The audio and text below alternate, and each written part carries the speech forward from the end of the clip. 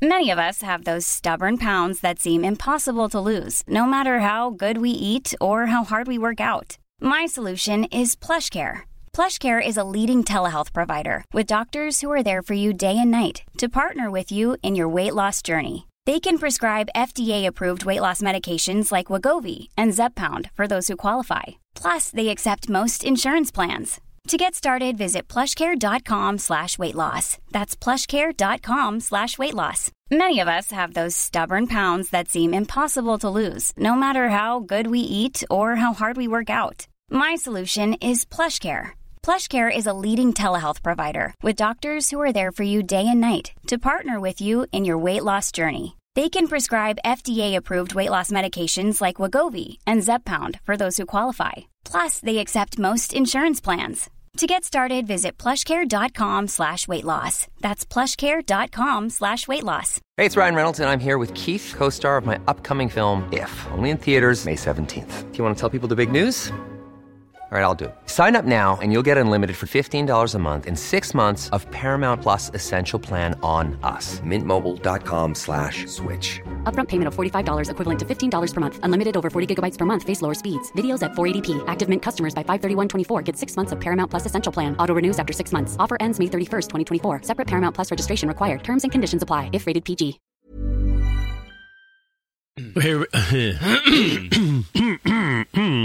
Gentlemen, start your engines. I've got something stuck in my throat. Number 9. Number 9.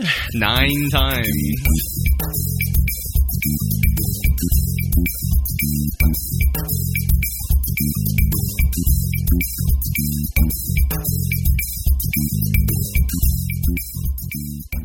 So, hey everybody, welcome to episode 221 of the More Than Just Code podcast. My name is Tim Mitchell and I'm in Toronto, Ontario, and I'm joined by Greg Hio in San Francisco, California. How's it going? Number 9. And I'm also joined by Mark Rubin down in San Jose, California. Hello. Right, and Jame's off getting fitted for new dentures or something. I just want to start off before we dig into the regular stuff. There's an event coming up. By the time this hits the street, you may be able to hear it. It's basically a thank you to our patrons. It's being organized through patreon.com. They've asked us to do something special for that. So with that said, I would like to thank our current patrons, who are Sean Marston, Wade Tregakis, Jeffrey Fulton, Adam Beardsley, Alicia Ramirez, who is, of course, freezing her butt off in Winnipeg, as she likes to say, and Jolt Guy. I think he's in Whitby somewhere. And I'd also like to throw out a thanks to our past sponsors and some of our followers as well. So we had Felix Wang, Neil Van Fleet, Ryan Rapp, Jerry Banfield, Just Right Code, I wonder who that is, the Caterwalls, Aaron Vince, Bill Smith, Emery Sari, and Adam Armstrong, of course. So yeah, thanks to you people for being our supporters. Every little nickel you guys throw us helps with, saving off the banks and the collectors and stuff. So it's all appreciated. Thank you very much. Woohoo! Mm-hmm. Thanks, everybody. All right, yeah. So hey, so you mentioned we have some Ask MTJC. We do have Greg? some from Paul Wilkinson, who writes in to ask about localization. I don't know when you guys might have talked about this, but he says, following up on the mobile/cellular localization, I noticed that macOS now asks you to confirm that you want to empty the bin instead of the trash. Mm-hmm. Is this an Australian localization? I have not. I just tried emptying the trash, as it's called here, and it says trash, but bin, that sounds like a British thing, but maybe it's Australian as well. It's British, yeah. Bin would be to bin something, or to throw it out would be to bin it. Yeah, but he suggests also perhaps Australian, so I don't know. Maybe our Australian listeners can tell us what it says. He's actually, I believe he's in Australia. He's mentioned that before, because we had some questions about time zones and things, and he was, or with cellular plans or something like that. I forgot what his Ask MTJC was in the past. Yeah, I think that's why he's referencing the mobile plans and things like that. Right. So if he's saying bin, then he would be the expert. If that's new, then that sounds great that they're doing that level of localization. I should pay more attention, though. I did set my Siri voice on my phone to the British voice, so maybe I'll see if it starts telling me about looking through the bin instead of looking through the garbage or something, however we would say it. Yeah, I don't know about that, but because that would be a strings thing that would be localized in his machine there. So, interesting stuff. All right, so we have some follow-up here. Jaime basically posted our Ars Technica article about Apple replacing unresponsive iPhone 10 touchscreens for free. I heard a little bit about this earlier this week. I guess some people are having issues with their screens locking up, right? Have you guys heard about this? I haven't. I saw a bunch of other things about them. I think another keyboard replacement, something about the battery on the MacBook, or sorry, the SSDs on the MacBook Escape. That's the 13-inch MacBook without the touch bar, and there's some SSD issues. I saw a whole bunch of sort of recall-related... Escape. Okay. That's what they're calling it. I saw a whole bunch of recall-related things over the last week, though. I don't have an iPhone 10. I have the 10s from this year, but I don't have the 10, so I haven't heard about any issues with it. I haven't been keeping up with that stuff.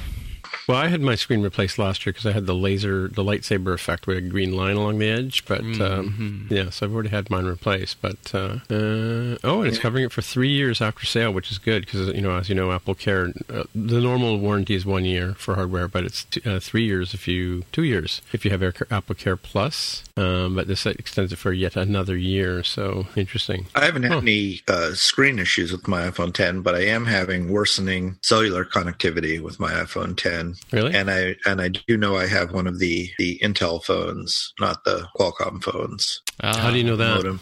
You can look up the serial number, and it will tell you, not the serial number, the part number, product number.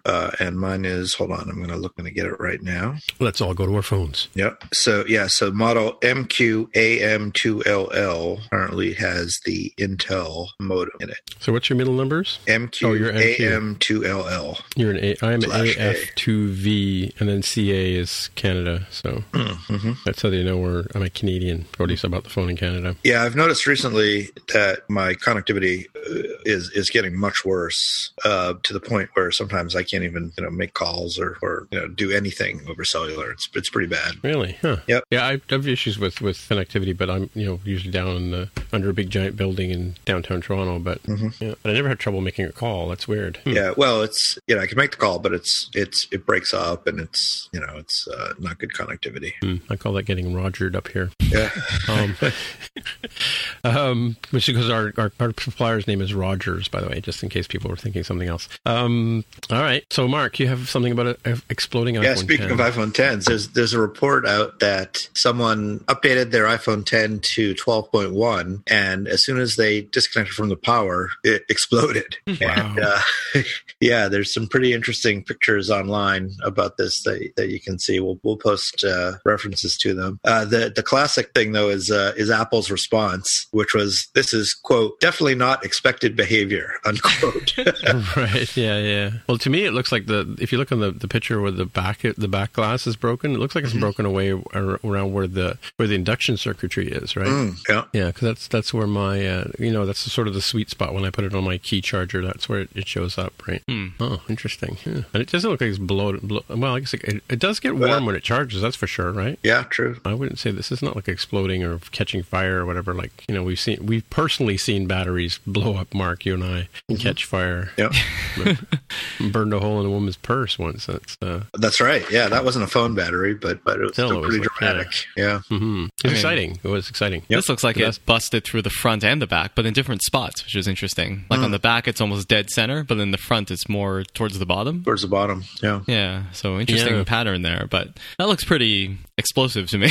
Yeah. I don't know. Kind of a weird thing. Yeah, not expected behavior. That's for sure. All right. Tim, you have something here about Spotify? Yeah, this is a quickie. I just read this morning that Spotify has launched their first Apple Watch app that will apparently let you listen to your playlist on the new phones, or new watches, which have speakers built into them, right? Apparently, you can't download content to it, or I guess there's no place to store them or something like that. But I'd also heard that people are able to listen to Overcast podcasts on their watch now too, right? But I mean, and download things to it.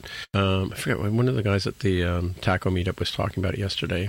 But yeah, I can't remember if he said he could. I think he was saying, he got the cellular one, and he was saying doesn't really work for that. But he does listen to Overcast on his watch. So interesting stuff. But yeah, so, and as we know, this is a follow-up item because Spotify and Apple are sort of neck and neck with well, not quite neck and neck, but they're competing on the who's going to be your online music play, whether it's going to be Apple or, in fact, there's no Spotify on the HomePod. That's another knock against the HomePod, but the one and done HomePod. But the, of course, Google Play will play your Spotify. And Spotify, people at work use it, to listen to their music during the day and that kind of stuff too, right? So, I don't know if you guys have Spotify accounts. I do have a Spotify account. That's my music thing of service of choice. Yeah, music du jour. Yeah, right. Okay, cool. Well, anyway, let's come to the watch. I didn't try downloading it, but it's interesting though. Like, just a question for you guys. So you have I have Spotify on my Mac, and I notice that every time I reboot my Mac, it launches Spotify, but I don't keep Spotify open all the time, right? So is it like part of our startup items or something? Yeah, it might be in your login items. You can always remove it or check it out there. Yeah, just never got around to it. I'm just going to skip doing it now too. So how about that?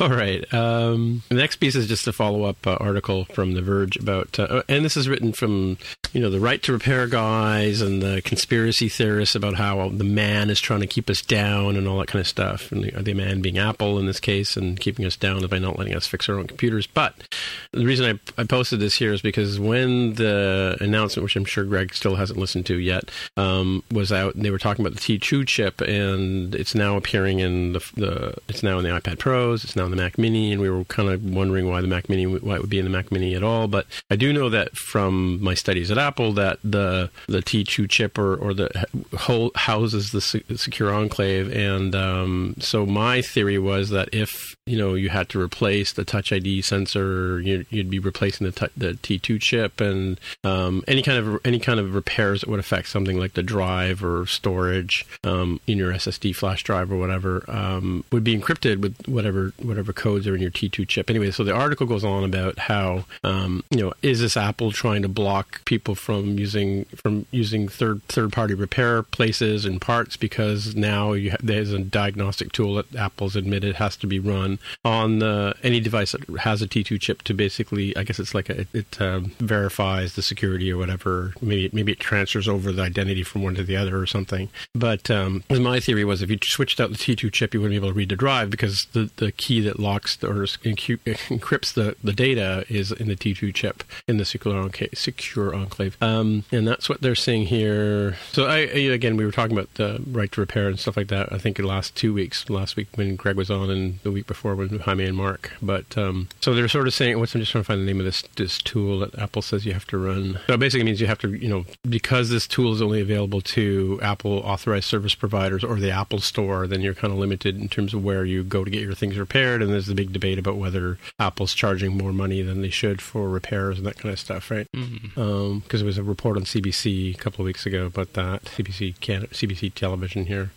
Yes, are you looking at the article by any chance, guys? Yeah. What's the name of the software we have to run, or it needs to be run? A long article. What do you mean the software that we have to run? Well, there's a piece of software that in order to finish the repair, there's a diagnostic tool that has to run. Oh, it's called the AST2 System Configuration Suite. Configuration Suite. It needs to be run, yeah, and that's what to complete the repair, it says, and to basically make sure the system is operative afterwards. So, as Apple says here, for Macs with the Apple T2 chip, the repair process is not complete for certain parts and replacements until the AST2 system configuration suite has been run. Failure to perform this step will result in an inoperative system and incomplete repair. So, and of course, got all the iFixit guys up in arms about that, right? So, yeah, I mean, this is another tricky one. Like we were talking about a few weeks back, it's this balance between we want to have good security and we want to have privacy, but yet at the same time, right to repair makes sense and it's an important thing.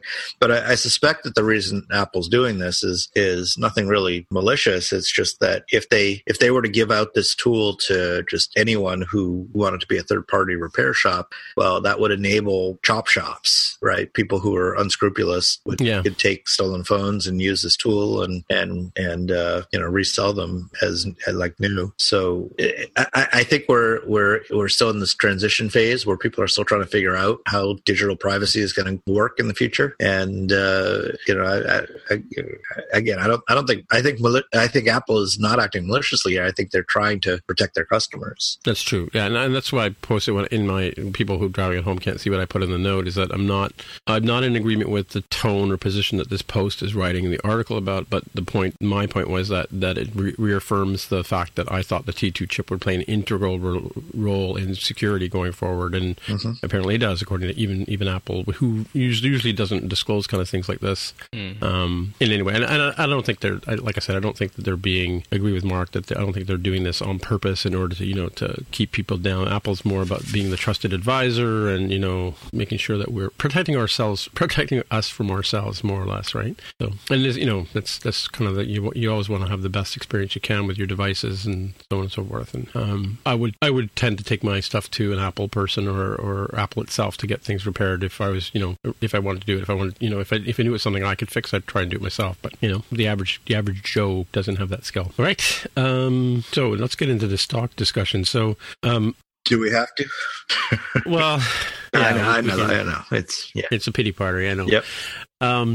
And the long story is my long prediction is I'm going to hang on to my shares and because I think it'll come back, but I think it's just what's happening in the industry is just a knee-jerk reaction. So let's talk about that. And this is follow up from what Greg and I were talking last week when we noticed that we were talking about the iPhone XR or not the estimates, but the supply, oversupply or the they had a production something or other production line or something on standby, and Apple apparently told them, no thanks, we don't need that. And it's like, oh my god, iPhone XR is dead or whatever rumors. But there was another note, or not a note, but another analysis from Ming-Chi Kuo that said his sort of estimates for what the shipments of the XR are. He's cutting them. His original estimate was 100 million units, and it's down to 70 million. And so, well, there's also too that Apple announced, I think last month or last call, that they weren't going to be separating out the iPhone numbers from Macs and services, which they had done in the past. And I think that kind of raises some eyebrows in the stock world that doesn't really understand Apple's position. Because 67% of their business or 60% of their business up until recently has been iPhone specifically, right? Mm-hmm. Right. One way to look at that is that Apple's trying to hide something because they know there's going to be problems in the future and they're trying to hide it. Yeah, I think the best guess is like the number of units sold is going to decrease. That's the same thing from this analysis here. Right. Talking about the XR specifically about the cutting the forecast, but also that the number of units is probably going to decrease, but the average selling price is probably going to increase. So it's going to look like it's just standing still. Up in price, yeah. But it's going to look like if they just report the dollar value, it's going to look like it's standing still. And like, oh look, we're about the same, or maybe we increased by a little bit, but actually number of units is going to be down is the thinking.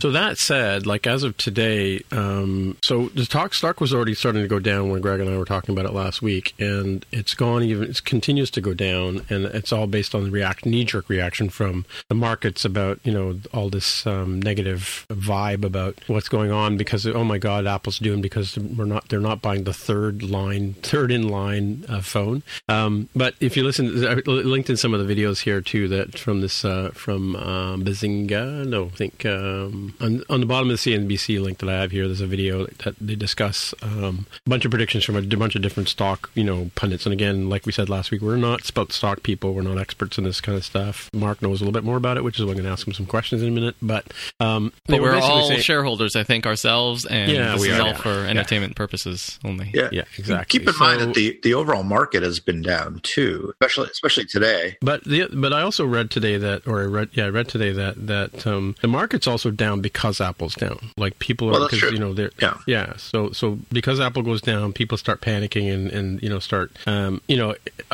in it for the long haul. I don't play the short stocks or whatever. I just I believe in Apple as a company. I believe in other companies that I invest in, and I just keep my money there because I figure over the long haul it's going to be good for me and good for them, right? And I have no doubt that Apple's going to come back to the position they were in before. I don't know if they're going to go rise as high as they do, and I'm not really in the market for that anyway. But I do want to ask Mark. So they were talking about ASPs. Is that the average stock price or something, or what does that mean? Average sale price, usually. Sale price. Okay. Yeah, because they were saying that the sale prices ASPs are down and blah blah blah. And somebody mentioned that Apple was moving towards a bear market. What's the difference between a bear and a bull market? So a bull market is when people are positive on stocks, and the bear market is when people are negative on stocks. Right. Okay. Yeah. And I have a couple of tools that I use reviews. Some of the ones from Apple, and some through the bank that I work at, and they show like the prediction of whether you should hold a stock or sell a stock or buy a stock. And for the most part, the places I've checked, Apple comes under the buy, so people are still considering it that it's a good buy, right? As of the time of this recording, it was down around $40 US, but that's quite a drop from Apple, but if you look at the history, most of that run up was just in the past 3-4 months. Yeah. Oh, that's true. Yeah. And it's not unusual for the stock to go down after the announcement, right? Usually when they have their new phone announcement, everybody's like, oh my god, it's not the next iPhone 2.0 or whatever. Not this much, but there usually is a little bit of buy on the rumor, sell on the news going on. Right. For sure. Yeah. Usually not this much. Right. And when's the next result? So we're now in the first quarter of Apple's next year, right? So usually they have their report sometime around after Christmas, right? Yeah, I think the next report will be after Christmas. So the next dividend payment is due in a day or two. Oh, really? Yeah. Which may also contribute to why there's been some sell-off. The ex-dividend date. So there's two dates associated with dividends. There's what's called the ex-dividend date, which is the date where if you're a registered shareholder before or up to the ex-dividend date, then you get the dividend. Even if you sell the stock after that date. Oh, you still get the dividend. And the actual date that it's paid out is sometime later. So ex-dividend was, a few weeks back or whenever it was. And the actual payment date is the next couple of days. So for some people, it makes sense, once they've locked in the dividend, they just sell and they get out, they take their profits, they go. And if a lot of people do that, that can contribute to the stock going down for sure. Right. Again, usually not this much, but it's all contributing factors. Yeah, and then you can go on the word of Jim Cramer, who says Apple's still a good buy.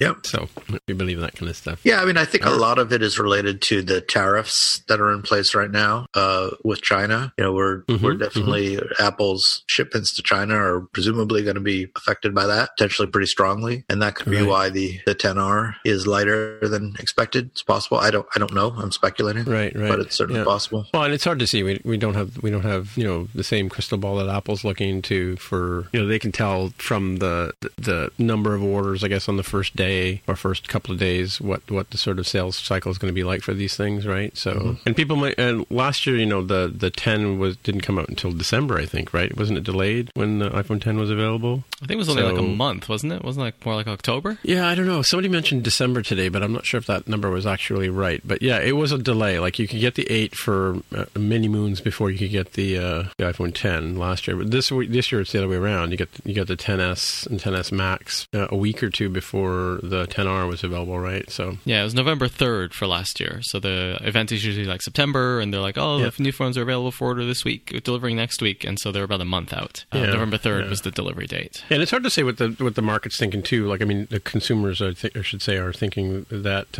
I thought we said that somebody had mentioned that the purchase of an iPhone 10R was still a great purchase because you're saving a couple $100 or $250 less than you would pay for an iPhone 10s, right? And you're getting just as good a phone. If you're not into like the highfalutin photography, and you're not into even though it's still got a great camera, and you're not into, you don't really need the OLED display. Apparently the Liquid Retina display is quite good. In fact, it's the same one they're using in an iPad Pro. So I still think the 10R is a decent phone, right? It's my opinion, man.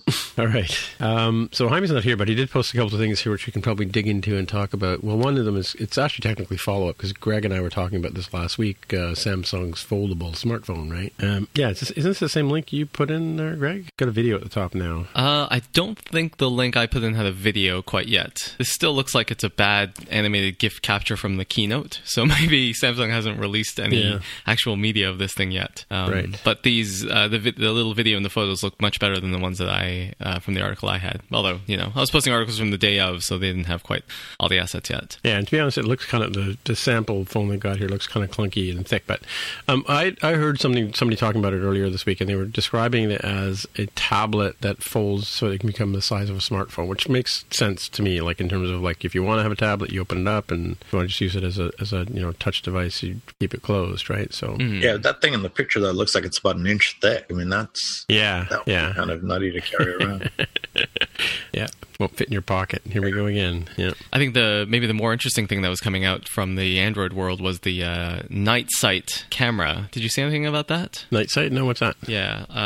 I saw some side-by-sides. I'll put something in the show. I think I saw it on Twitter of the basically like a low-light camera. And so I think the Pixel 3, which I've seen a bunch of folks with the Pixel 3 posting just like normal photos on Twitter and on Instagram and places. And it's like, oh, that looks pretty good. But I believe it's like a software update that they're having. I think that went out today, and it's this feature called Night Sight, and it's like super good low-light camera. So if you're taking a photo in the dark, then it will brighten it up. I think it's doing some things with like multiple exposures, to avoid like shake. Maybe it takes, I think the Smart HDR on the phone does something similar where it's actually taking a lot of frames, even though you're holding it up and you push the shutter. It was sort of like live photos. It was taking some frames before and after, and it'll kind of combine them. So it's like a super duper kind of an HDR. So this one says for Night Sight, it's taking 15 frames in a third of a second. So you do need to kind of hold it steady to let it do its job, but then it can combine all of the exposures together to get this really good exposure. Let me just post one thing in here. I'll find the tweet and I'll post it in, but it was just a bunch of side-by-sides. Let me just put it above the Android stuff Apple here. said they were doing, Apple's announcement talked about doing a similar thing. They're doing it with the HDR for like if you have a very, very bright, I don't know, it's like a blue sky, very bright day, and you're standing in front of it and you're a little bit backlit, then to get like a good exposure for both the person and for the background. This is like, if you click on the link there, it's a CNET link, and you scroll down a little bit, the images are a little slow to load. But there's one where it's like similar to Apple, where it's like a tree on a path, and it's like the path is well lit, but the tree is sort of in shadow. But then if you look at the combined HDR-ish image, like the tree looks nice and bright as well as the path. But if you look at the picture of the cat, for example, the one on the left is just completely black, and the one on the right is like it's a cat on the couch. And so it's a pretty good comparison there between the two. I will, like I said, I'll find the tweet because it was a very good. I think it was like somebody in the bedroom or something like that. It was like really, really dark, and it showed the side by side between what the Night Sight was doing. Sure. I just use the Instagram filters to fix my pictures. That's the way to do it. Always, do it for the gram. I approve of that. Straighten them. I didn't until Greg pointed. I think Greg or Jaime pointed out you can straighten your images once you've taken them. Like they even do the skew, so like a perspective fix. If you're taking a picture of a tall building from below and it's like the perspective is skewed, it's got a lot of stuff in there. Yeah, it's pretty nice. I mean, I use it all the time. Like, because if I'm standing across the street from a building and I want to take a picture of the building, I think it's an interesting building, and I can use the skew tool to fix it. It's great. For sure. Yeah. So I don't need a stinking Samsung phone. I got Instagram. It's the Pixel phone. Exactly. Here we go. I got the better link. This one is from The Verge for you. For y'all to click on. This one has that nice web thing where it has a slider. If you, I guess if you slide across, or if you're on a desktop and you move the mouse left and right, the top photo is a gentleman standing in a dark garage or something like that, and you can see the Night Sight. It's like still a little dark, but you can see his face. It's he's holding his phone, so he's like the screen of the phone is sort of lighting up his face. But if you look at the original version, it's just like totally blocky, lots of ISO noise on there, no good. So this link is a lot better, the one on The Verge, and you can see the difference between the two. So interesting thing, the whole thing about computational photography is always really interesting to me, because it's like we're reaching sort of hardware limits of sensor sizes and aperture and things like that. So we have to rely on the neural engine or whatever Google is doing in the Pixel 3 to sort of improve the photos in that people are taking with these devices. So some cool stuff here. Still slow to load though. Is it? Even the Verge link? Oh, yeah. There's some good one. Okay. Yeah, there's some really there's like the guy with a selfie, and it's like you can't even see him, but with Night Sight on, it looks like the daytime to me. So some pretty cool stuff. Yeah, it's a weird sidebar discussion here for a second. So I've been noticing that, like, maybe it's Mojave or something, but I'm finding web pages take a long time to load these days. And when I look at my data transfer rate from my ISP, it's like 150 megabits per second up and down. So I don't understand why things are slowing down. Like Safari just seems to be really sluggish or whatever. I've seen that actually, that for certain web pages, and I can't track down which ones or why it's certain ones and not others. I will go to the page and the progress bar will go to about 10-15% and pretty much just stop. And I can kill the page, reload it. Nothing is killing Safari and restarting Safari, and it just loads instantly. Really? So something with Safari. Yeah, I've had that kind of thing even before Mojave, where mostly with downloads, I would click something and it would download. It would be like really, really slow, like 10 kilobytes per second or something like that. And would pause it and start it again, and it would go like 1 megabyte per second and just finish the download in a couple seconds. But always the first time or very often the first time it won't do it, and I have to stop and restart it once. So for big downloads, I noticed that a lot. Yeah, no, this is just for web pages. Which should load almost instantaneously. Yeah, you would think. No, there's something going on with files, and I'm actually still using High Sierra on this computer that I'm recording on right now. So maybe Mojave will help, but you're saying no, Tim. You're on Mojave and having trouble. I'm on Mojave. Well, it could be that people are uploading high-res PNGs or the largest image they can. Right. I notice that a lot when I'm publishing the podcast. For instance, if I put a PNG in as the sort of feature image, and I load it on some sites like Slack or whatever, it takes a long time to render. Whereas if I just use a JPEG, it's obviously much smaller, so it's going to be download faster, right? They seem to be more performant. So it could be that people's phones are getting better, and the size of the file is getting larger, and they're uploading the high reses and stuff like that. Could be. I think it's still something with Safari. Something is weird, I agree. But I stick with Safari anyway because it's still all around the best browser for me to use, I think. So I'll stick with my theme of last week of saying it's interesting to see what other vendors, Android being the other sort of mobile phone vendor in the world that we kind of pay attention to, what they're up to. And photography is a bigger piece of these devices every day, and Apple had a big leap in terms of portrait mode and things that came out this year with the camera. So it's interesting to see what, how the other half lives and what those Android folks are up to. Maybe as a preview of what we might see next year from Apple. Perhaps. Cool. All right, so one last thing here we have in our main area is your thing about LSP. Yeah, I think this came up in the news. There's this thing from, I think it's Microsoft with their Visual Studio Code editor, and they were thinking like, we need some way to do syntax highlighting, and Microsoft is very well known for their CodeSense. What's it called? The autocomplete thing that they have. Is it CodeSense? What's it called? Jaime would know. Whatever their autocomplete is, that everybody speaks very highly of in Visual Studio, and so they've sort of protocolized it and said, we need a generic, syntax highlighter code for metadata kind of information service, and so they've made this spec called the LSP, the Language Server Protocol, which is like a server, it's like a JSON-based RPC thing that says, like, here's a snippet of code, what should it look like? Or here's a snippet of code that somebody is typing, here's the context, what should I suggest? And then the service is supposed to give that back very quickly. And then that way you can make these little plugins for different languages. So a text editor like Visual Studio Code, you can imagine people could write their own plugins for these things for their own languages and get all kinds of things like, smarter search and replace and all those kinds of features that we like in editors, refactoring, all that kind of thing. And so Apple, maybe a month ago, 6 weeks ago, I don't remember, but they announced that they were going to bring Swift under this umbrella and have a sort of a language server protocol compliant server that can support Swift. And then maybe that would wrap, I think the plan was that would wrap SourceKit, which we all know and love. And then eventually the long-term plan was to have Xcode use LSP to do the all of its work with syntax highlighting and all that stuff. And then maybe, Xcode could be used for more than just C, Objective-C, Swift, and whatever else it supports right now. So that's the idea there. So nice to see Apple jumping on a standard. And the other benefit is that this thing is sort of open source available, so you can get support for this in other editors like Sublime Text and other places. So the Swift folks have announced they have their sort of version 1 of this open source on their GitHub, and it's the Swift language service. And I think it includes C and Objective-C and other things that follows the language server protocol. So you can plug it into Visual Studio Code, or I think they provide the sort of initial implementations for Visual, or the instructions at least, for Visual Studio Code and Sublime Text if you use one of those two. And then it uses, again, SourceKit and all that other stuff under the hood. But this provides a nice interface for the text editors to support it. So I saw somebody, I'll find the tweet. Somebody tweeted they got this working with Emacs, if you're a Unix nerd, and it was giving like autocomplete and things in Swift in Emacs because he got it all plugged. I guess he wrote a little bit of eLisp and got it all hooked up there. So again, it's a nice sort of language neutral standard, LSP, and now there's going to be Swift support for it. So all the pieces are going to be coming together. So lots of interesting stuff going on in the language world, and it's all open source as well. The Swift LSP implementation is also written mostly in Swift, so it's just another. I always enjoy reading code and seeing how other people write Swift. So it's nice to see another example of Swift style and how you might write Swift from the folks at Apple. So I'll put a link to the. I think I have a link to the announcement right now, the forum announcement. I'll put a link to the GitHub repository, and I'll find the video or screenshot I found of Lisp. Somebody editing Swift in Lisp with all of the syntax features in there. Cool. Yeah, very cool. All right.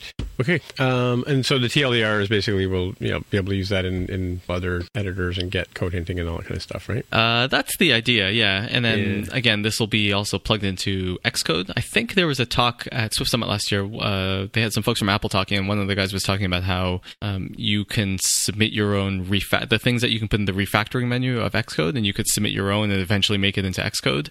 So it was like, people can, if you can write that kind of thing, then you can make your own refactoring tool and maybe make it into there. So this is like one other vector, I think, to get, if you're interested, to get your code into Xcode and get it more widely used. But yeah, it won't just be Xcode. There'll be all kinds of editors out there, in theory, that can support this stuff. When's the VI version coming? I should start working on that. I'm actually thinking of switching over to Emacs. Please don't email me, but I'm thinking about it. Why? I don't know. I feel like I want to just shake things up and give it a try, and I kind of like the idea of having. I like Lisp as well, but I like the idea of having a whole operating system under Emacs and doing all kinds of things with it. I mean, people do all kinds of cool stuff in there with like org mode. They keep track of their life. They have like a million scratch pads going. They have their little shell in there, and I kind of like the idea of it. I think maybe it didn't make as much sense 30 years ago because it was like it really was an operating system and that was all you ran. But these days, I feel like it's a lot more flexible. So anyway, I'm just thinking about it. I like to I don't like to be too tied to one thing and say VI forever. I'm never going to learn anything else. Like that seems kind of silly. So I'm like, well, maybe I should try it out and see if I feel like it's going to be a big rabbit hole and maybe I'll get sucked in and I'll be like dreaming in eLisp or something like that. But I don't think that'll happen. I think I'll be okay. But I do want to try it out. I'm thinking about it. Interesting. I don't know, text editors. All right. Lisp is an interesting language, though. If you've never programmed in Lisp, it's worth doing once at least. You might not want to do it more than once, but it's worth doing it at least once. Yeah, I think there's the famous quote about how I don't know how much I believe it, but just knowing a little bit of Lisp will change the way that you think about programming. Maybe you could say with functions as code and code as data and all of that kind of thing. It's interesting ideas there. I don't know if I think it will change the way that you program, but it's a different enough way of writing programs and thinking about programming that I don't know. I think it's worth checking out. There's a classic book that I might have mentioned on the podcast before that used to be the textbook for the very first computer science class that every MIT computer science student had to take. Yeah. And the book is called Structured Interpretation of Computer Programming by Abelson and Sussman. And it's a fantastic book. It's pretty dated these days, but if you really want to understand some fundamentals of computer science and programming, it's a great book to read. Now, the language that they use is something called Scheme, which is a dialect of Lisp. And so I actually took this class many, many years ago. So I used Scheme for everything in the class. And it was pretty interesting. I mean, it's you're really learning theoretical computer science when you do this and low level theoretical stuff. But sometimes I go back and look at the book and see what's in there. And man, they were talking about stuff that, it's still in use today. They're talking about streams and all sorts of interesting stuff that's still around. So it's definitely worth, if you're interested in really the fundamentals, it's definitely worth checking out the book. It's one of the few books I actually own in paper, in hardcover, no less. Every time I read it, I think I learn a little bit more. Maybe it's because my memory's faulty, but every time I read it, I feel like there's something else that I get from it. So absolutely. Definitely check it out. They also did, I don't think they ever recorded themselves lecturing at MIT, but they did a lecture for, I think, employees at HP or something like that. So there's a set of 10 or maybe 20 lectures, and it's basically is it 6002 or 6001? That was 6001. 6001. So it's basically that course with this book, but they did it for HP employees, after work or something. They did a bunch of sessions. So those videos are online if you like videos more than, and they're very entertaining. I don't know. It's like watching your dad up on stage or something. It's very, they're very, I don't know. I think one of them dresses up. He has his wizard costume that he dresses up in one day. Yeah, I think the wizard on the cover. I think that was Abelson. I don't remember. Yeah. But yeah. I don't remember what I think maybe it was Sussman. He's the sillier one. I feel like. Yeah. Anyway, there's I'll find the link. They're very low quality. They were filmed 30 years ago or something like that. So, and if you watch them do their live demos, it's anyway, if you look at the computers, it's this 40 character Commodore 64 looking thing that they do their demos on. Anyway, if you like videos more than books, then you can check out these videos as well. I think somebody else has taught the course, and they have the videos online at maybe at Cal or something. I think they used to still use it, and they have those courses online on Coursera. But if you want to see the original two do the book and the topics, then those videos are very good. I was going to also recommend, there's a book called The Little Schemer, which covers Scheme. Yep. The style of the book is kind of weird. It's like a question and answer, kind of a hard to describe. But if you are interested in getting into Lisp, I would say don't read SICP, because that's kind of a computer sciencey book. But if you just want to see a little bit of Scheme/Lisp, then The Little Schemer is a good book to check out. I'll put a link to that as well in the show notes. I do know that there at least used to be, I don't know if it's still there, but in MIT's OpenCourseWare, which is their version of Coursera or EDX, you can get to it through MIT's website. They used to have that course up there with the original videos. I don't know if it's still up there anymore. It may not be, but it's worth checking out. Unfortunately now, fortunately or unfortunately, depending on how you look at it, the current version of the course now uses Python instead of Lisp or Scheme. I believe they're still, maybe at Cal or something, they still use Scheme. Maybe, I believe. yeah. There's still somewhere where they do it. Anyway, I found the videos here. There are 20. So it's 10 lectures, but they're split into 2. So there's 20 videos here. Super low res, but that doesn't matter. I would still recommend checking it out. Yeah. And it is on the MIT OpenCourseWare site, but it's it's those HP lectures. Oh, 1986. Okay. So it's 32 years ago, but still what year was it? very relevant. 1986. They did it for HP employees. So I took the course in fall 1986, actually. So it's right on the same time. But when I took it, it was only Sussman for whatever reason. Abelson wasn't teaching it that year, so Sussman did. This is both. They take turns pretty much. So you see both of them in this one. I'll find a nice screenshot of Sussman in his wizard costume. And maybe I'll post a screenshot for everybody. Nice. All right. Can I have my show back now? We're done talking about Lisp and computer sciencey stuff. Yes. No, I'll definitely have to go check that stuff out. I think we're good. Oh, I should also mention the structure and interpretation of computer programs. I'm pretty sure we've talked about it before, but that book is completely available online. You can get the PDF. Somebody's made an EPUB version. So if you just want to read the text, is that the link that you posted here, though, Greg? Yes. The link, the URL, it's the SICP link that says SICP/full text. So the full text is available. The course videos are all available. The Little Schemer is not, I think, available. You have to buy that one. But again, it's a nice introduction. You can check out the website. They give some samples from the book, I think, if you want to see what you're getting into. Cool. Yes, they have a sample chapter on there. Cool. So, Greg, should we go around the table like we usually do and see if anybody has any picks? We should. Why don't we stop at you, Tim? Do you have a pick? I do. I have 2 picks, actually. Oh. So this is just a quickie. I just saw this on LinkedIn last week. We're talking about a lot of talk lately about AI, and so somebody's put together a flow chart to just determine whether or not a program or a system is using AI, and it just goes through a bunch of different things. Can it see? Can it hear? Can it read? Can it move? Can it reason? Yes or no's, and then all the way down to a lot of the no's end up going back to start. Whereas if it follows all these sort of permutations, it may in fact be using AI. So this is according to MIT's technology review. So this is by Karen Heo. So there you go. Not related to Greg, not even spelled the same way, but it's an audio medium. I had to sort of spell that out for you, right? But anyway, so just an interesting little chart. I don't know if you guys had a chance to look at it at all. Yep, I did. It was more serious than I thought it would be. I thought it would basically be everything points to no, but this is a little more serious than that. Yeah. It does eventually get down to it. It's funny though. Like there's a lot. Again, it's one of these terms that's tossed around a lot, like machine learning. People say it, but they don't. Or blockchain. They talk about it, but they don't really know what it is, right? So yeah, you know what I mean. So everybody says, oh, hey, it's got AI, it's got to be good, right? But they don't even know what that is. Is it the T1 or the T2000? What is it? Which is the robot that goes after everybody in Terminator? It's T2000 or something. I don't know. Yeah. So it's a little bit evolved in Apple's T2, but So at some point we'll get to the point where the secure enclave will be the size of Arnold Schwarzenegger's brain, and it's complicated. So my second pick is a real quick one, and it was just that I had an opportunity to get some courseware on Kotlin, and I'm off this week, so I took a couple of hours earlier in the week to sort of take a look at Kotlin, sort of go through sort of the Swift Apprentice kind of version of Kotlin book that I picked up. And is it the Kotlin Apprentice? No, it's not.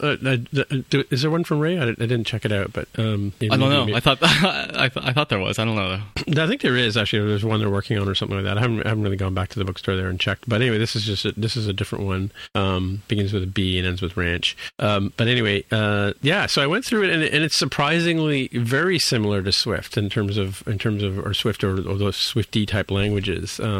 So if you do know Swift and you feel comfortable with Swift, you'll really quickly pick up Kotlin. I haven't really got to the point where I'm able to build an Android app with it per se, because it's just a book on the language, right? So, but yeah, I could see how the because I think our team at work is sort of evaluating whether Kotlin will supplant or replace or augment their current code base, which is all written in Java right now. But they were talking about the fact that you because of the Kotlin, it has a different kind of language, I guess. From it's all based on C, I guess, at the roots, right? But I found it really, really quick to pick up. I mean, ranges are very similar to Swift ranges. Vals are constants, and vars are variables. Functions are fun in they are Kotlin, fun. But pretty fun in Swift too. Yeah, but they're actually FUN in Kotlin. Yeah. That's the pun. So there you go. So just a quick look at Kotlin there. So I'll have to dig into it a bit deeper into it. But I really haven't found anything that was surprisingly different than what we're used to working with in Swift. So Or Microsoft friends would claim that both Swift and Kotlin are ripoffs of C#. Right. Oh, okay. Yeah, I can see that. Well, I think Swift was sort of written from taking the best things that were in other languages, and now there's the Swift consortium sort of picking and choosing what they like about various languages. And I think they got a lot from Rust. A lot of the Rust developers eventually came over to Swift, so I think there's a lot of Rust ideas. Definitely stuff from Kotlin, I think, and C# for its memory management kind of stuff built in. I think the whole async await thing came from also C#. Is that right, Mark? I don't know. That's where it's kind of originated. Maybe I'm getting that wrong. Anyway, yes, it's definitely. I think they've acknowledged that they kind of drew from the best of many languages, including Objective-C, I think. Yeah, no, it's just like I said, it was surprisingly easy to sort of pick up, and I was I was sort of breezing through the because of the background already prepared and learned all these kind of things from Swift and Objective-C. I didn't have to have explained to me what conditionals were and all that kind of stuff. I could just sort of breeze through and try out the examples and see like I didn't have to go through the error scenarios, because it's the same error scenarios you'd get with breaking type safety. In Swift you'd get an error if you break type safety. In Kotlin you get a similar error, kind of thing. So it's pretty straightforward. And the tool, the IntelliJ IDEA, or just IntelliJ they call it, is a pretty slick looking thing. It looks a lot like Android Studio if you've used Android Studio before too. So that not surprisingly same company, right? Are all made by JetBrains. Yeah, not surprising. Yeah. Anyway, that's my picks. What do you got, Greg? Your two secret picks. Two secret picks. I'm going with the code to keep this episode just the code.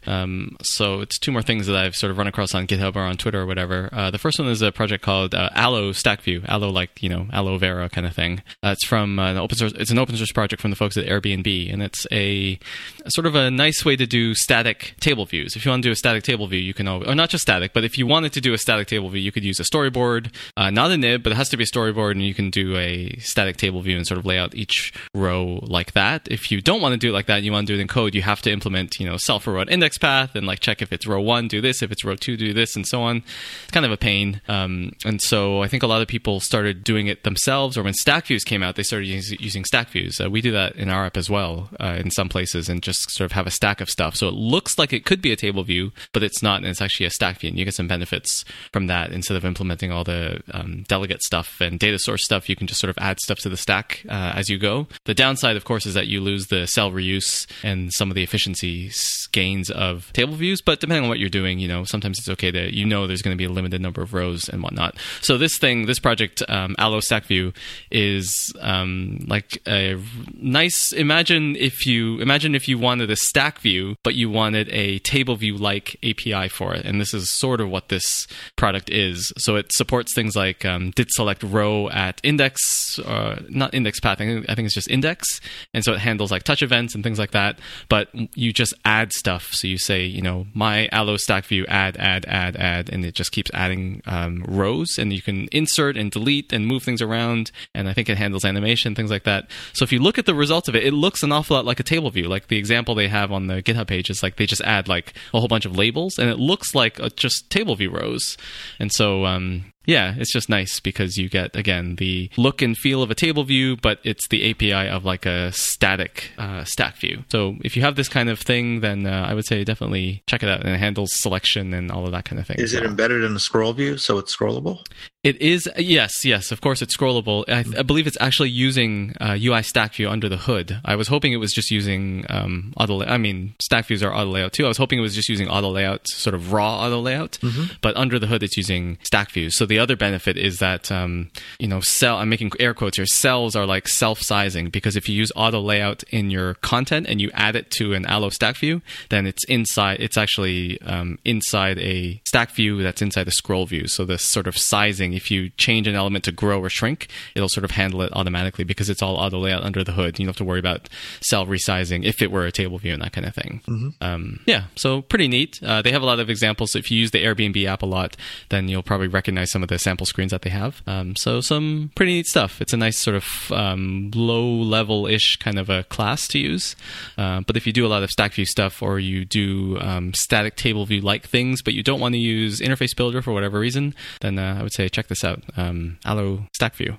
The other thing I had was this open source project, a little code thing from a friend of mine, Phil Ferrugia. He's here in San Francisco, and he wrote a Medium blog post. This is from a while back, but I just came across it when I was searching for something else on GitHub, and he wrote a Medium post about how he tried to implement he calls it the drawer. The Siri Shortcuts app has that drawer at the bottom. I think I've seen most people call it a bottom sheet, where it kind of, it's all over every app these days, where it's like the little sheet that pokes up at the bottom, and you can pull it up, and it has stuff in there, and you can pull it all the way up so it takes up the full screen, but you can also like pull it back down and the content hides behind it. And so he wrote this post, and he has a GitHub project about sort of how he thought it might work in the Siri Shortcuts app in particular. So he goes over like, how would you design it? How would you think about the view hierarchy? He draws out some diagrams on the whiteboard and has some photos of his whiteboard in there. And it's just a really well-written sort of tour about how you might build a component like this, which again is becoming more and more popular these days. So there's a blog post, and then there's a GitHub repository as well with the code if you're interested in seeing how you might build something like this. Bottom sheet, aka a Siri Shortcuts drawer. So blog post and repository for you to check out as well. Cool. I'm all about the UI these days. So I'm finding all these little UI things. I don't know what's happened to me, but that's what I've turned into. Cool. I didn't even notice that the shortcut drawer in Shortcuts. There you go. That stuff was all over the place. I think maybe Maps did it first, like 2 or 3 years ago, where the little search thing was there. But when you tap in the search, it kind of comes up, and your recent searches are there. Right. Yeah. That thing is all over iOS. That seems to be one of the new patterns in iOS. Like we had the hamburger menu and the side menus, and this bottom sheet thing seems to be the new thing.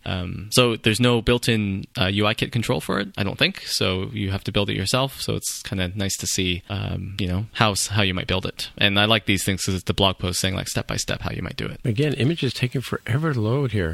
There's like animated GIFs too, Tim. So you're going to be waiting for a while. I'm not even seeing anything. Like this happens in Facebook too. I get this sort of blurry. It gives a blurry image until the thing finishes loading. Right. So that's a feature. At least you can see something, right? Rather than just a broken image or a blank space. So that's a feature. They want me to do something because they're saying something about the fact that I've been to this page before. Oh, do you have to pay or something? Is that what it is? I don't know. Do people in Medium know that their users are being blocked? I don't know. I'll put a link to the GitHub as well. We all care about the code anyway, so I'll put a link to the GitHub. That's the more important thing. Mm-hmm. Cool. That's it. Mark, do you have a pick? I think my pick was the 6001 book. The wizard book, as I like to call it. All right. Yeah. So you think you're being tricky by not putting your picks onto the Google Notes, and Mark's tricky by giving us his picks before he gets the picks. So yeah, there you go. I see what he did there. All right. He's tricky. You thought Jaime was the one to worry about. All right. Well, I guess that's it for the week. So hey, Mark, if people want to get in touch with you, how would they do that? markr@smapsoft.com. And Greg, if people want to get in touch with you, they can email me at mtjc@gregkeo.com. All right. And has anybody ever done that yet? No comment. I respect the privacy. I respect the privacy of our listeners too much to report on that. All right. Okay. That's fine. Okay. As I say, usually my name is Timitra, TIMMITRA on the Twitter machine is the best way to get a hold of me. Until next week, we'll say bye-bye. Bye-bye. Bye.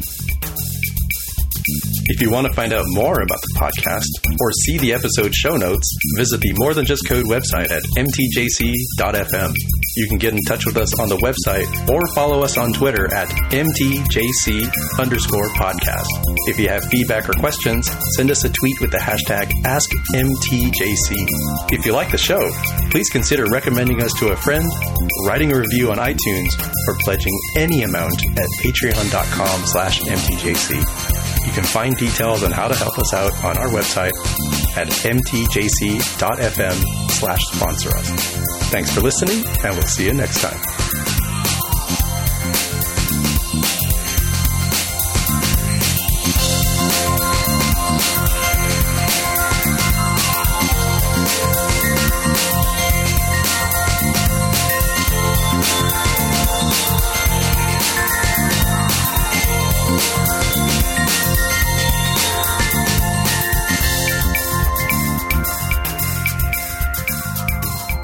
I'm sure you got the walrus reference, but did you get that, Greg? I did.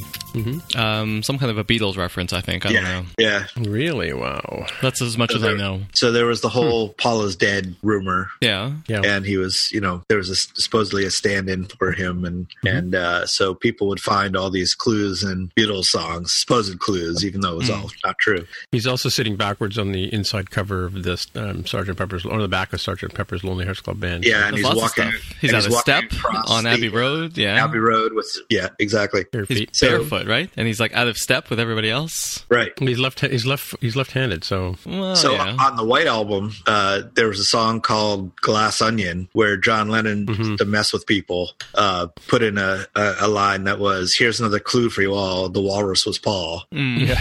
So this is why I'm saying the walrus was Greg. If you play that song backwards, he actually says, it's actually a message from the long dead Paul. If you play that song backwards, he actually says that it was Greg Hio that he's talking, which is amazing because you weren't even born yet. Well, he's a smart man. True. Yeah, maybe we can get a clip of that for the show too. All right. It's funny because I was actually just watching a bunch of Beatles stuff today because of the White Album re-release. Right, there's a bunch of new videos on YouTube that haven't been there for a while. Oh, really? I'll have to check. Yeah, the Beatles used to do. I mean, I don't know. It was a thing in the '60s. They used to make movies and stuff like that, and they used to actually make videos, like in the same sense that didn't happen until like the '90s or the '80s, right? Wasn't Strawberry Fields the first official music? No, I mean they did Paperback Writer. I mean they took bits of the Hard Day's Night and made, like, I saw one of I Feel Fine today, But yeah, Strawberry Fields for sure. Like they used to do was they would release a single that wasn't on an album, right? So Hey Jude, Revolution, a few other things were released as singles, Actually, lots of bands used to do that. That was it was actually kind of the standard before the album became the thing, the medium of choice. Back when singles were a thing of their, in their own sense. Yeah, for sure. That's cool. But yeah, it's just ironic that I was watching the Beatles today. They've actually got a Beatles page on YouTube you can subscribe to, and of course they're advertising this. I don't know if you've seen the White Album. The White Album already is 4 sides long, right? Which is a pretty long album, and for the day, especially in the day. And there's 60 songs on this release that they've released. Mark, it's like, oh really?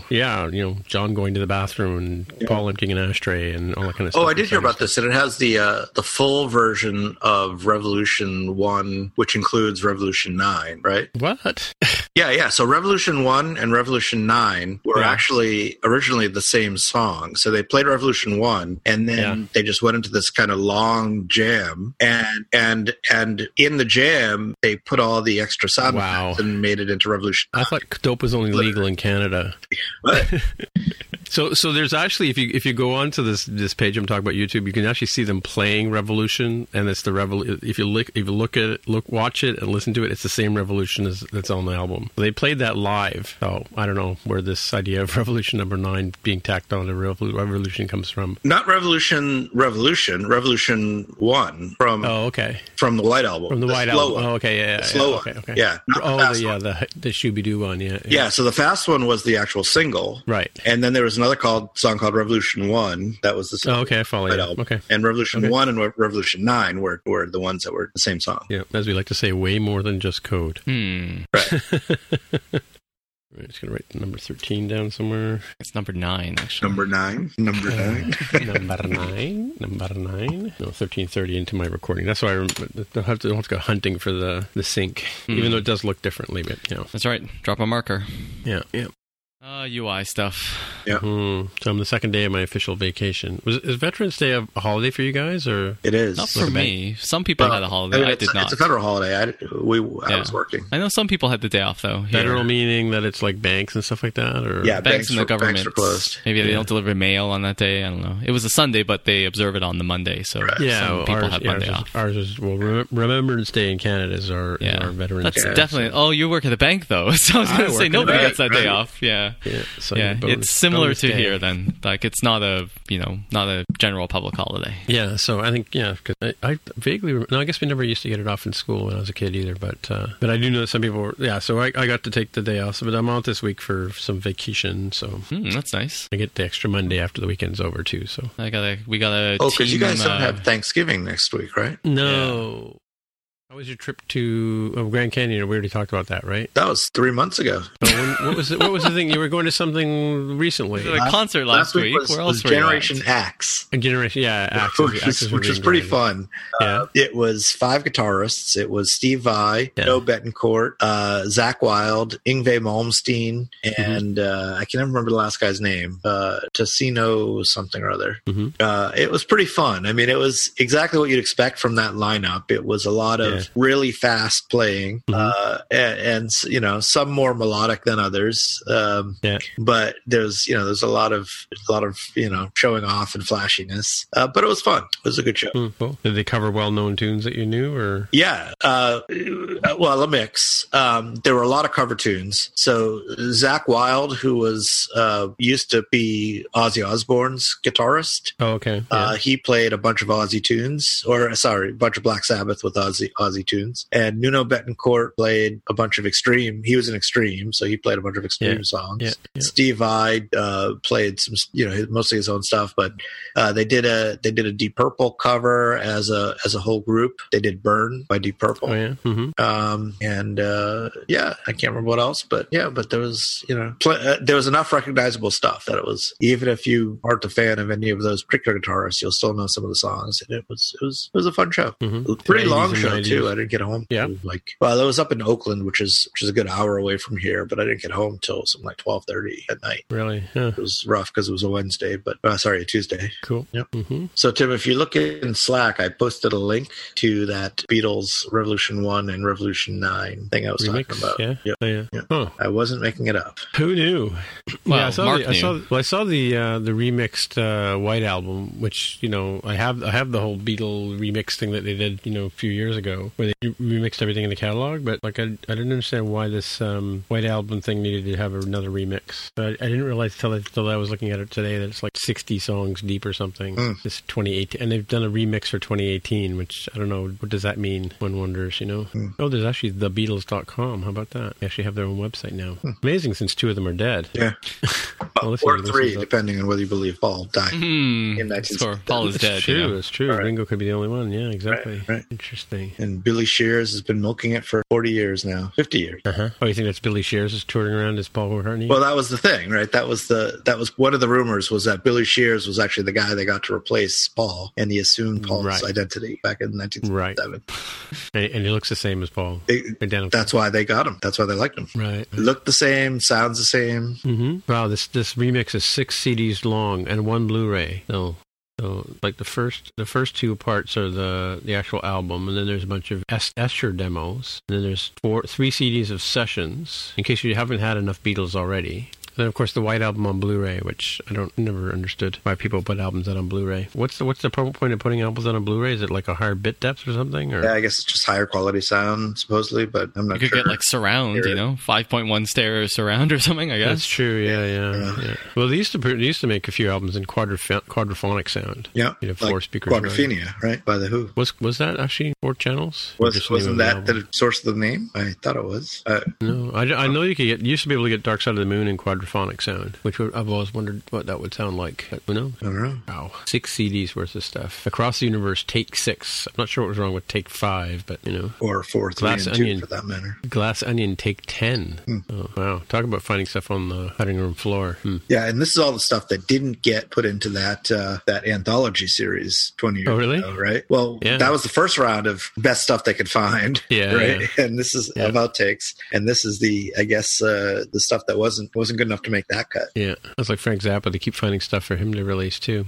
Yeah, interesting. Oh, people want it, I guess. Store. Let's see how much they want for this thing. Oh, they have a Canada store. How about that? Beatles Online Canada. Let's see. How much is this thing? Oh, you can get a 3 CD set for $35. Or you can get, let's see, what can you get? You get 4 albums. Of course, they have the Sgt. Pepper's Lonely Hearts Club Band Anniversary Edition, picture disc version. Yeah. Okay, so this stuff's all on Amazon. Yeah. $138 for the super deluxe version. Is that on vinyl or on CD? CD. Vinyl's only $90. Huh. MP3 is $66. You get the entire George Harrison collection for $500 on an LP. An LP, really? Yeah. In a big box, big giant box. And the Beatle Christmas record box too. How about that? Oh, the Christmas singles? Yep. Have you found the Skydio anywhere there in Toronto yet, Tim? No. I've been to 3 Apple stores so far. I have to try Sherwood Gardens now. Wow. But it is listed. It is listed in the so here's technically the thing, right? You can buy it from the Apple Store app in Canada. Yeah. Okay. So what does that tell you? They're not flying around the stores anytime soon, right? We're looking by T-shirts from the Beatles store. I guess these are official Beatles T-shirts. Cool. All the stuff you never thought you needed. And you didn't think you needed it because you really probably didn't need it. Yeah. I found a page with CDs on it, so... Looks like there's also a Imagine release, new release. Imagine the Ultimate Collection and Film release. You're looking at Amazon? No, I'm looking at the Beatles.com website now. Oh, okay, yeah. I saw the Foo Fighters play, and they started playing the piano piece from Imagine, right? And you thought, they're going to cover Imagine, and instead they sang Van Halen's Jump, because it's the same song. It's the same song? Yeah, I guess the same chord progression. So really? So the guy's playing like the Imagine piano, and Dave Grohl is singing, Jump really slowly, right? Interesting. What will they think of next? Wow. There's an album by Jefferson Starship, which was the post Starship Jefferson Starship when Paul Kantner took over again. That was an album of old cover tunes, Americana style cover tunes, and one of the ones they did was a mashup of Imagine and Redemption Song by Bob Marley. Oh, really? Where they kind of play them both together at the same time. It's actually pretty interesting. But I guess they're also the same chord progression. Yeah, of course. Yeah, it's to drive my bandmates crazy by doing stuff like that. We'd start a song and I'd sing a different one just to mess with them. So what was this about? You jamming out at the TD party or something? What was this? Yeah, well, so we have the town hall every year, and so they had 2 of them. They had one for our computer technical services group, and then they had another one for the entire 600 people thing, which is all the mobile and websites and phone channel, all that kind of stuff together. And I was asked to put together a band of people from TD, and it was a real struggle getting people to join up. I had a few people join up, and then they got cold feet, and they didn't think it was enough time to get it to do it. And so me and one of the other guys I work with, we were all for it, and he went and found one of his friends. We've got a drummer to come in from London, Ontario, so we went and practiced the day before we had to play, and then we played 4 songs. And what was interesting, though, was I was playing in Hall C, which is the same hall where they do the Fan Expo at the Metro Convention Center downtown Toronto. So it's a pretty big, hall. Like, it's not a small place. And so the thing is that the guy who arranged the whole thing got like a proper stage set up, like what do you call it when you have risers? So he had proper risers and PA system, and we did a sound check and all that kind of stuff. So it was like being able to jam. We'd only ever played once before in the sound check. So we went through all the songs in the sound check, and then we played them live. We did 4 songs at lunch for the crowd. Yeah, so it was kind of cool playing in front of 600 people from work, at full blast. Nice. Yeah, it was fun.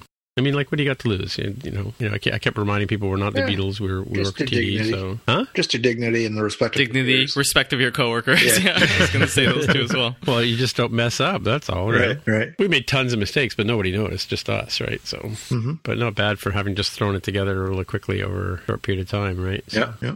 So that was, and it's funny because I had just bought Rickenbacker this summer for my birthday, right? And then Huh?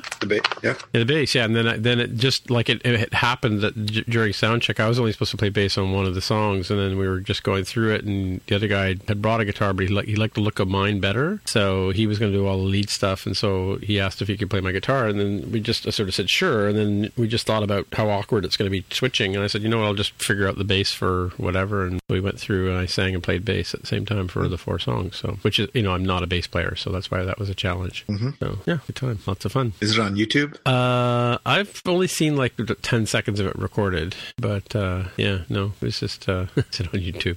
I don't think so. But yeah, I really haven't been back to work since, because I was like had too embarrassed to go back. No, it was lost the respect of his coworkers. Yeah. That was on Thursday, and then basically I had one day back at the office, and nobody goes in for Fridays anymore. They all work from home, and I didn't see anybody. And then I was off, this week, right? So I haven't talked to anybody. People have walked up to me who I did see and said, "Oh, it was really good seeing you do that." So okay, yeah. If you do it enough times, you get used to it. I've sung karaoke in front of pretty much the same crowd, so I'm not really that worried about it. But they were probably a lot more drunk when you were doing karaoke. Yeah, that's true. Well, the thing about it is, yeah, they're all like, "Oh, I couldn't do karaoke until I have like a few drinks in me," and like I don't need a few drinks to start singing. So as you guys can probably guess from having been on this podcast for 4 years, I don't think you've actually sang on the podcast. I think I have. Have you? Yeah, this one. Well, I sing on Roundabout all the time because Tammy, takes her time doing stuff. We do the Jeopardy song while you're looking stuff up. So. All right, so let's stop the recordings and like that. Start the upload and all of that fun stuff.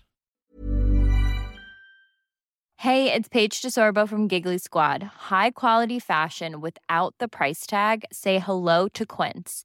I'm snagging high-end essentials like cozy cashmere sweaters, sleek leather jackets, fine jewelry, and so much more. With Quince being 50 to 80% less than similar brands.